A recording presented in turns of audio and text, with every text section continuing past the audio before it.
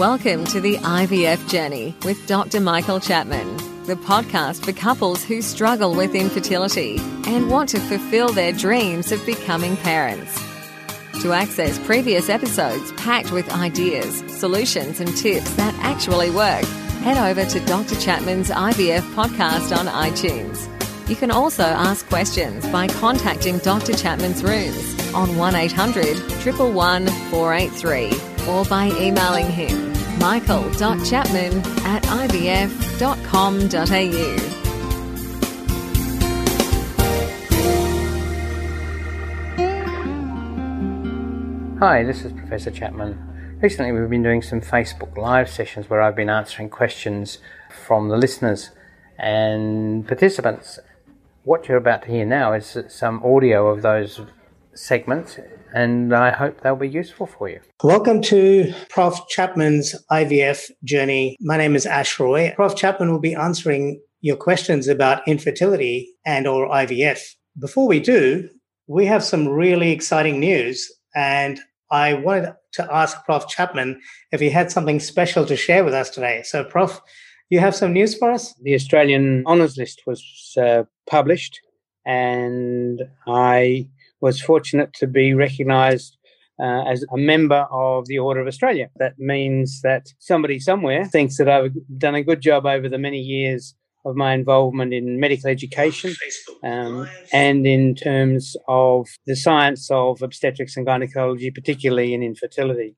So it's a great honour to be amongst those honoured on Australia Day. I feel pretty proud. What it was doing was recognising the things I've done above and beyond just doing basic obstetrics and gynecology. I've been involved in the Fertility Society of Australia for nearly 20 years. I was the president and the vice president in the past and continue to have an involvement in that organisation. So, yeah, it's nice that there's a way of appreciating the extra things that you do besides just being a simple fertility specialist. Congratulations, Prof. That's really an amazing achievement. You've dedicated a lot of your life to this, and you've been around the traps. I mean, you were also heading up the obstetrics unit at Prince of Wales for some period of time. So you really know your way around obstetrics and IVF. Yeah, I've been around. I have to say, I've been a specialist now for 37 years. During that time, have seen particularly fertility change dramatically from simple treatments before IVF. The first IVF baby was in 1978. I had my first IVF pregnancy in 1986. When I was in London.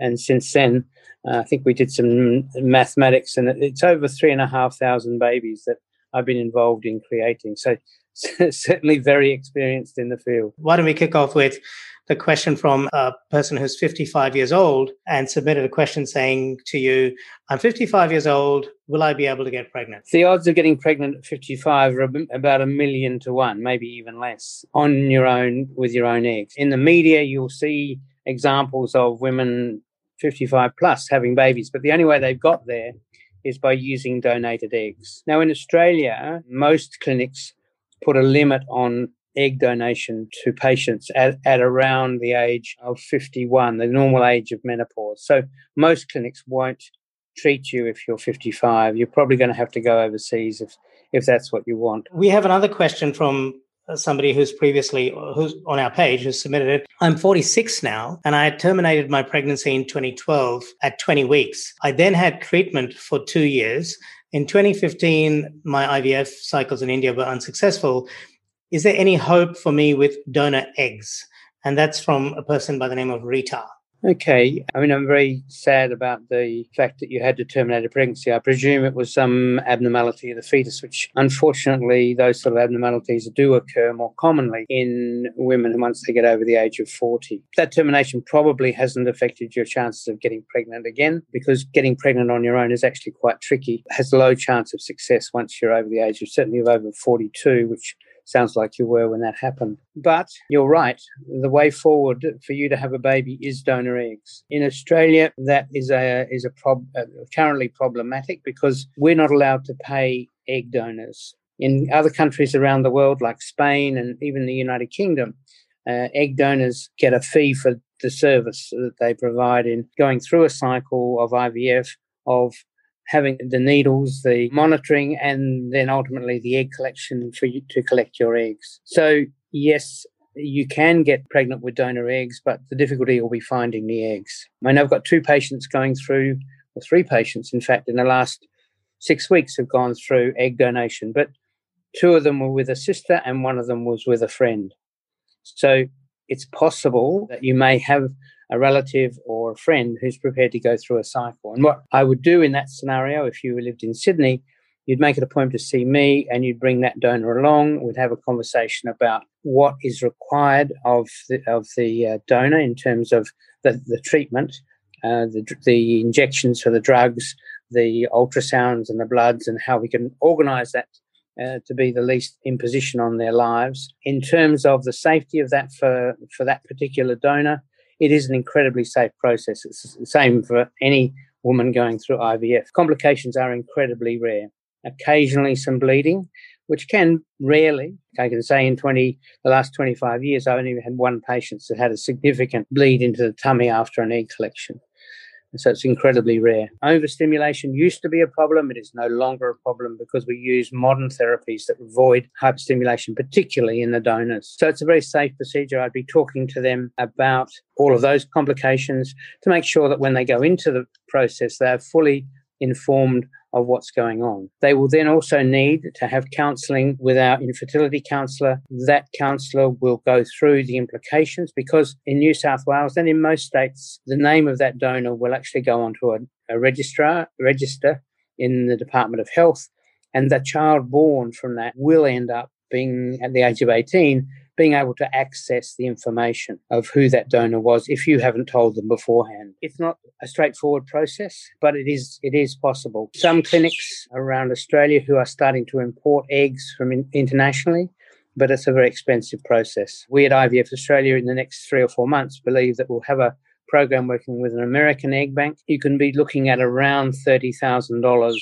for the whole treatment cycle and the importing of those eggs. Don't give up hope. But there are big hurdles to get over before you'll be able to have that baby that you so dearly want. Amy says, my partner and I are in a same-sex partnership and would like to know how it works with one carrying the other's egg.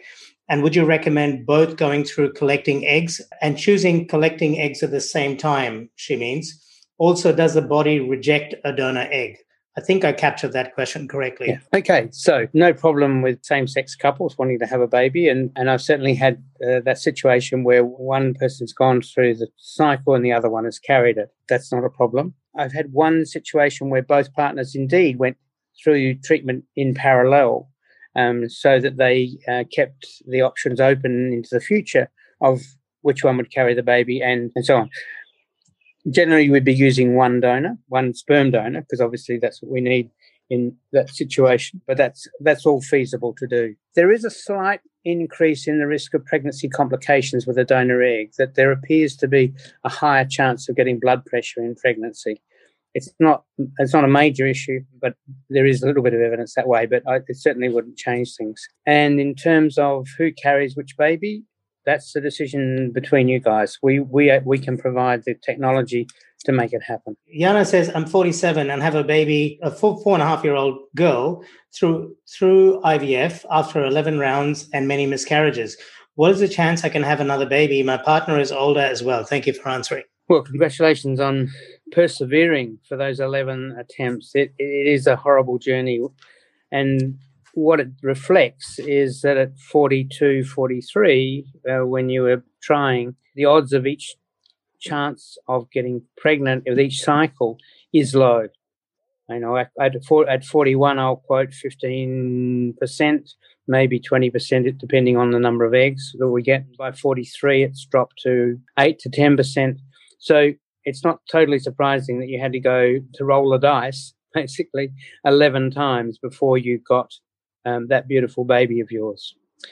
At 47, that downward trend, unfortunately, continues. So I, in 35 years of doing IVF, have had one pregnancy in a 47-year-old that went through to a delivery of a baby. And we took out some data now about 5 or 6 years ago, looking at women over 45 around Australia over a 2 or 3 year period. And of 800 cycles of IVF, we ended up with 2 babies. So that's the statistic. It's well less than 1% going through an IVF cycle. Going back to some extent to the previous question, donor eggs might be a way forward, but that's probably it.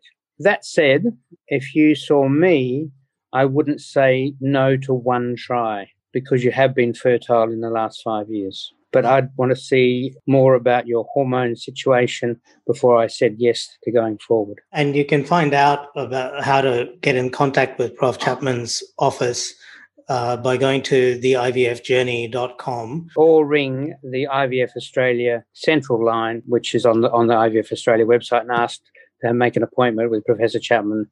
And don't forget that you can access all the previous episodes by going to our website, www.theivfjourney.com, and select IVF Journey Podcast from the navigation menu. Thank you for listening to the IVF Journey with Dr. Michael Chapman, the podcast which helps couples negotiate their way through the IVF journey, all the way to parenthood.